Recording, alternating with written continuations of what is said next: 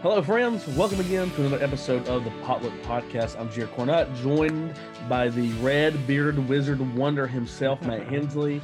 Alan Murray. I think Alan is in lockdown because he has not been feeling good since he's had his COVID vaccine. So, but man, he got a smiley face out of it. I don't think that's a good sign. I think that's a bad. Yeah, I think the vaccine's smiling, but Alan's not. Yeah, it's basically it's a Bill Gates impression in his shoulder. I think that's what it is. It's Bill Gates coming out of his arm. But yeah, we miss you, Jay. Alan, hope you get to feeling better, and because now it's just the two of us, and we can get in a little bit of trouble, I'm sure. A lot of trouble. Quick question: how was your Easter? Terrible. No, I'm just kidding. It was wonderful, dude. We kicked it off with everything going wrong that could have gone wrong the week of. I was getting back from a 3,500 mile trip, but who's counting? And I came back, and I think on Thursday morning, I get a message from one of our praise teams like, "Hey, did you fix the projector?" And I said, "Hey, I didn't know the projector needed to be fixed. I was on vacation, and thankfully they did not bug me on vacation. But the problem with that was everybody assumed, and we know what you say about that. And everybody assumed that this person said that person, this person told it, whatever. And so everybody assumed it's all taken care of, and nobody knew that we did not have a projector for Easter Sunday. And so Thursday, of course, is the day before Good Friday. So it's kind of, in my thinking, like this is our last day to really pull this off because everything's going to be closed on Friday. And I forgot that nobody's going to be closed on Friday. But anyway, we pulled it off. Our secretary was able to pick one up. And Friday, one of the praise team members came up and put it up on the screen. And that thing is so bright. Like it looks like I am glowing because it is so bright behind me when it's on during the sermon. And so like you look back at the video and I've got this majesty about me. And so it's kind of great, but it was a good day. We had a RV service at the RV park that went really well. It was 32 degrees, very cold. And I think this, but suits are not very warm. Nope. Obviously there's certain different materials, but I own one, and that one is you own one suit. Yeah, I've got a sport coat, a black sport coat. That's it. You're not counting the Whataburger suit, I hope. No, I don't count that one, and okay. I don't count the Christmas suits and stuff because I have about 6 of those, and I have the Whataburger suit, but I've got one black sport coat and then a navy blue. I call it my Southwestern Seminary uniform suit. Because everybody's always in navy blue suits there. And but anyway, I have that one, and it is very thin, and so you feel every breeze. And but I was out there. Sun came up. It was great. And Rebecca played the flute. I preached a sermon kind of looking at the different characters in John 19 and 20 with Mary and John and Peter and the disciples, Thomas, and where we enter that story. And so from doubting to rejoicing to fear, all of that. And it was good. We had a great time there. Number of people were out on the exit of their RV parks, just like standing on the steps and listening. And I would holler, I'd be like, y'all come on over. But they stayed. They didn't want to be that close to us. I don't blame them. I mean, look at the guy preaching, some heretical cult out here doing some seances. And but then our service was great, had a packed house, and everything went off without a hitch. Like I said, the projector was bright, and it was a good day. What about Plymouth Park? Yeah, well, we also had a projection issue this week. Our projector, we have 2 projectors in our sanctuary. They about 120 inch is what they broadcast, and our one on the right side went out. And so we ordered a new one, rush delivery, and they called us and said, yeah, that's the most popular projector on the market right now. That won't be until September. And we said, well, that's a problem.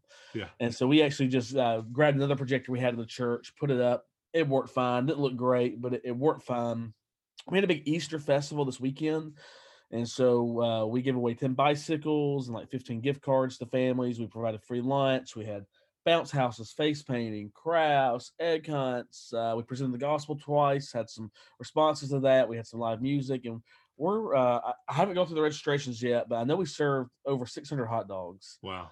And not everybody got a hot dog. And so we're thinking some people got more than one. If I was there, it'd probably be like 3 or 4, dollar hot dog day. My son got 2. So we're estimating probably around 800 or 900 came to the event. We had 100 volunteers from our church. that were there. So that was great. And then Easter Sunday was fantastic. I preached the prodigal son and how that relates to God welcoming repentant sinners back home. Yeah. And we, I don't know about you, we'll talk about this here in just a second. We probably doubled our average that we've been averaging. We've been around like 150 to 160. I think we were over 300 Sunday, maybe around 320. And we had a lot of folks come back. And I saw some people and they said, I just put it in my mind that Easter Sunday was the Sunday that I was going to come back. Of course, we had a lot of guests as well and a lot of different things like that. And one of the best was we have a sweet 80-year-old member. He came up to me with his tithe, and we're not passing the plate right now. We just got some boxes. He goes, "Where am I supposed to put this blasted thing?" He said, "We didn't pray over it. We didn't pass the plate. What happened in this church?" I said, "With Fendel, you've been gone a year, man. When you're gone a year, you let the young preacher change things." And he just laughed. But it was his first Sunday back, and he just said, "I got my vaccine.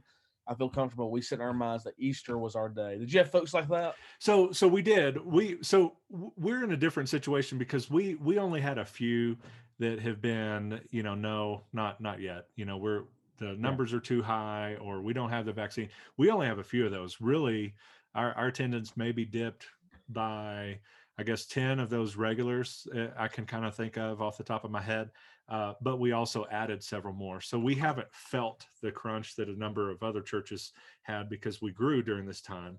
And so numerically, we were pretty close to where we've been, and certainly where we are during most summer years. As spring begins to come into focus, we've got RVers that usually come in. So by the summertime, we're usually inching up towards where I'm always like panic mode. Do we need to go to 2 services yet? Like, one of these days we're going to have to just pull the trigger and try it out. But we did have a few of those that made Easter kind of their start back date, and some took them up on that offer, and they came, and then a few others were like, I'm still iffy. And so we still got some people that are on the fence, and like most churches, and but it's time, I believe, to come back. I think it's safe to do so.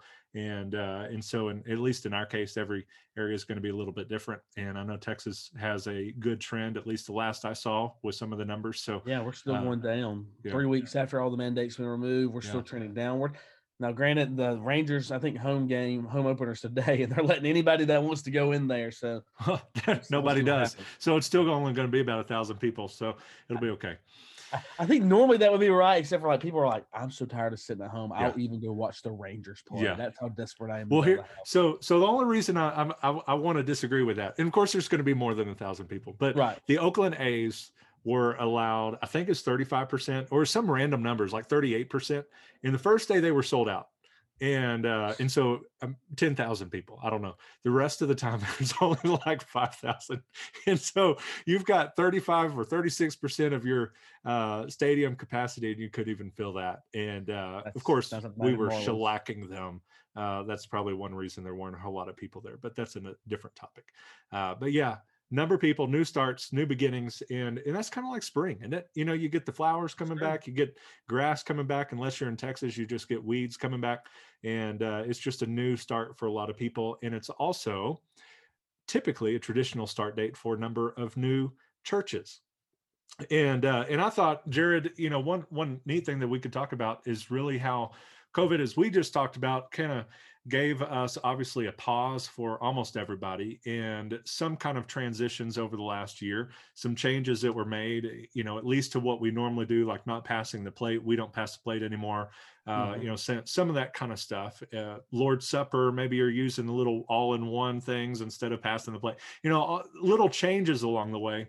But it also brought some new life into old churches, and then brought new starts to brand new churches. And so, like I said, Easter's a start date for a number of churches, and the Baptist Press kind of back to back on Easter posted these 2 articles about Easter Sunday providing a launch opportunity for church plants, even in this pandemic. And then COVID-19 gives a 70-year-old church new life.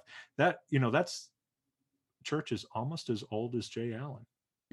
Almost, but not quite almost as close. What are your thoughts there? So take COVID out of out of the equation for a moment. Why do you think Easter is such a popular start date for church plants? I think one, people are just already searching for churches around Easter, and maybe like some people, maybe you live in a community that's only got a handful of churches, right? And like, well, I've tried every one of those and I don't really fit in. Oh, this is a new church, and so that can be very attractional to somebody. And a lot of times these church plants, they're putting all their effort in. You know this. You don't just in February say, "Hey, we're going to plant a church and we're going to launch on Easter." Well, no, they've been planning for sometimes years, months, and they've been pushing towards this big event. They've been knocking on doors. Hey, this is when we're going to meet, and there's just anticipation and excitement around that. People are already going to church on Easter, and a new church plant might give people the idea that, hey, this is a new kind of church. I've tried the First Baptist. I've tried the, whatever kind of church, the traditional. I'm going to try now this new church plant. They have Baptist in the name. The pastor wears jeans. It looks like on Sundays when he's going to preach. Yeah. So I just think it's a great Sunday for a lot of people to start. And just like you're talking about, it's new beginning, new hope. It's spring. There's new things coming to life. To me, that's why I think a lot of churches target that Easter date because there's just already people looking for churches. There's excitement around it. And if you're going to start, I mean, pretty much every church is open on Easter, right? And so that's a great one to kick off on. What do you think? Yeah, I think you're right on that. Certainly, there's planning that goes into it for a long time, and almost every church start is going to have some kind of like a soft launch along the way. And I think Easter gives us enough time past the very difficult winter months. Like, it would be kind of difficult maybe if you're in like Michigan or Wisconsin or something, and say we're going to start on January 1st or whatever the first Sunday of the year would be, and then that week you get like 12 inches of snow or something like that. Like, it might not affect them very well or very much, but I think this gives some time, kind of post winter, post Christmas, post all of those kind of other holidays and whatnot, that people may be traveling, to get a strong group of times where people are back in school, people are back in work, people are back in all of these things, and we can start some of that soft launch for several weeks leading up to it. And then, like you said, it's Easter. It's why we're even gathering for worship every other 51 weeks of the year, is really what happened on Easter. And so that's a great kind of memorable part to it, of just starting from the ground up, just as Christ was risen. And so, I think that's probably part of it too. But in the article, they talk about, how the church planning catalyst encourages church planners to also find times that reflect a normal start for a community's calendar. That might be August for folks, or the beginning of a new year. Maybe in the South, beginning of a new year might be a little better than up north, but just because of weather. But there's a number of different days. Any Sunday, obviously, a church could start. And that's probably necessary, because every Sunday churches close. And so we need these new church plants. We need what, Kyle and the team at North American Mission Board Replant are doing for church revitalization and replanting. We need all of it, because we are facing a very significant decline in churches and so forth, those that are closing and struggling because of COVID. We're now kind of coming out of it. And so we're going to have some that didn't make it, some that did, some that are thriving, but also a number of churches that maybe kind of held off their launch during COVID, that are now going to be maybe starting right after another. And a lot of excitement, I think, is coming in the next couple of months and years for our country, and obviously around the globe. People plant churches elsewhere too. That's true. That's kind of important. But our focus, of course, is here for the most part in terms of what we know. But I thought that was neat. Also yesterday, Chip Wood is talking about how in thousands of countries, thousands of languages, thousands of this, all that kind of stuff, the gospel is being proclaimed right now on this Easter Sunday. And that's what happens every week. But it's just, there's something cool about Easter. And because COVID-19 really did a number on people. I think it really affected our people. We've seen a rise in depression and suicides, domestic violence, child violence, all that kind of stuff. We've seen that. We've seen school success go down, at least in our area. We've seen all that kind of stuff. So it did a number on our churches, on our people, obviously on our states and so forth. But also, God was using this for good. And we saw the other article that says COVID-19 gave a 70-year-old church some new life. And because they, like a lot of us, it looks like, looking at the article real quick, had to cancel Vacation Bible School. They, like everybody else, a lot of this past year was like, what are we doing? Like, how can we keep some of this stuff going, and how can we do it safely, and just figure it out as we go. And you had to do that as a fairly green senior pastor, fairly new. I know guys that started right when COVID hit, and I'm like, man, bless your hearts. Those guys can put on their resume they have 5 years pastoral experience. Oh Senior man, pastor I would go with a decade. Like, we experienced more this past year than guys would experience in 10 years, dude. But this church has seen some great stuff. as we're coming out of COVID-19, or we don't want to say that too scientifically, but it seems like things are getting a little closer back to normal. And what are your thoughts on that article? Man, it was just really encouraging. It's a church of, about 60, 75 people Yeah. with a bivocational pastor. This is one of the quotes in the article from the pastor. I thought this was great. COVID forced us to get out of the walls of our church because people could not come here. It forced us to meet them where they were in whatever situation they were in. And I know they did canned food drives for people. Looks like they were got clothes for people during Christmas time. They got them coats and toys for kids. They went to apartment complexes near the church and helped meet needs for people as well. And so they just realized we can't meet here. Well, the people are still out there, even if they're not coming to the building. Yeah. And it sounds like when already a smaller church, they weren't coming to the building anyways. And so they've gone out and seems like they made a positive impact on their community.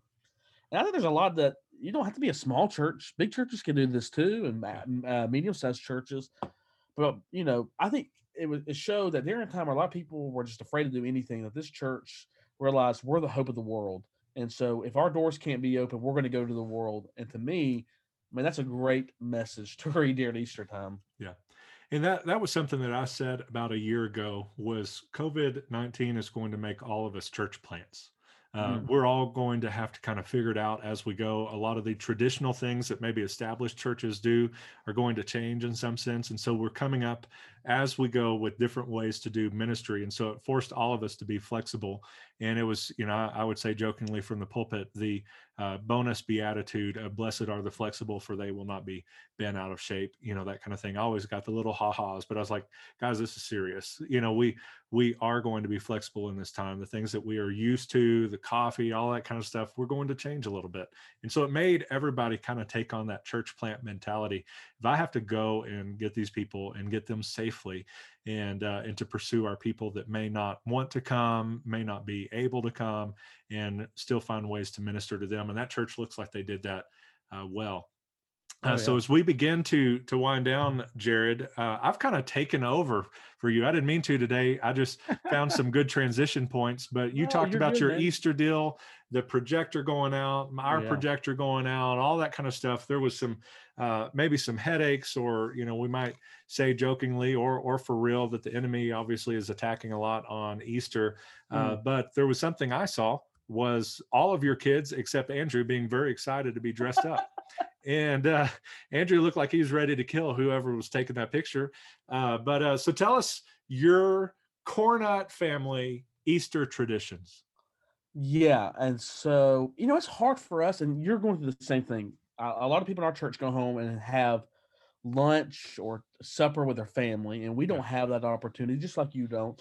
And so we've instituted a few things that we do. One, we get that Easter picture, right? Everybody gets it. Andrew was in that picture, not too thrilled. Our kids choir sang with our adult choir through the whole worship service, so he's like, I'm done pictures.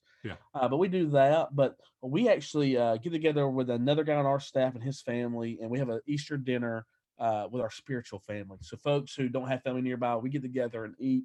And we do that. We paint some hard-boiled eggs with the boys that afternoon as well. And then we just read the Easter story against the family. We don't do a whole lot. We don't go crazy.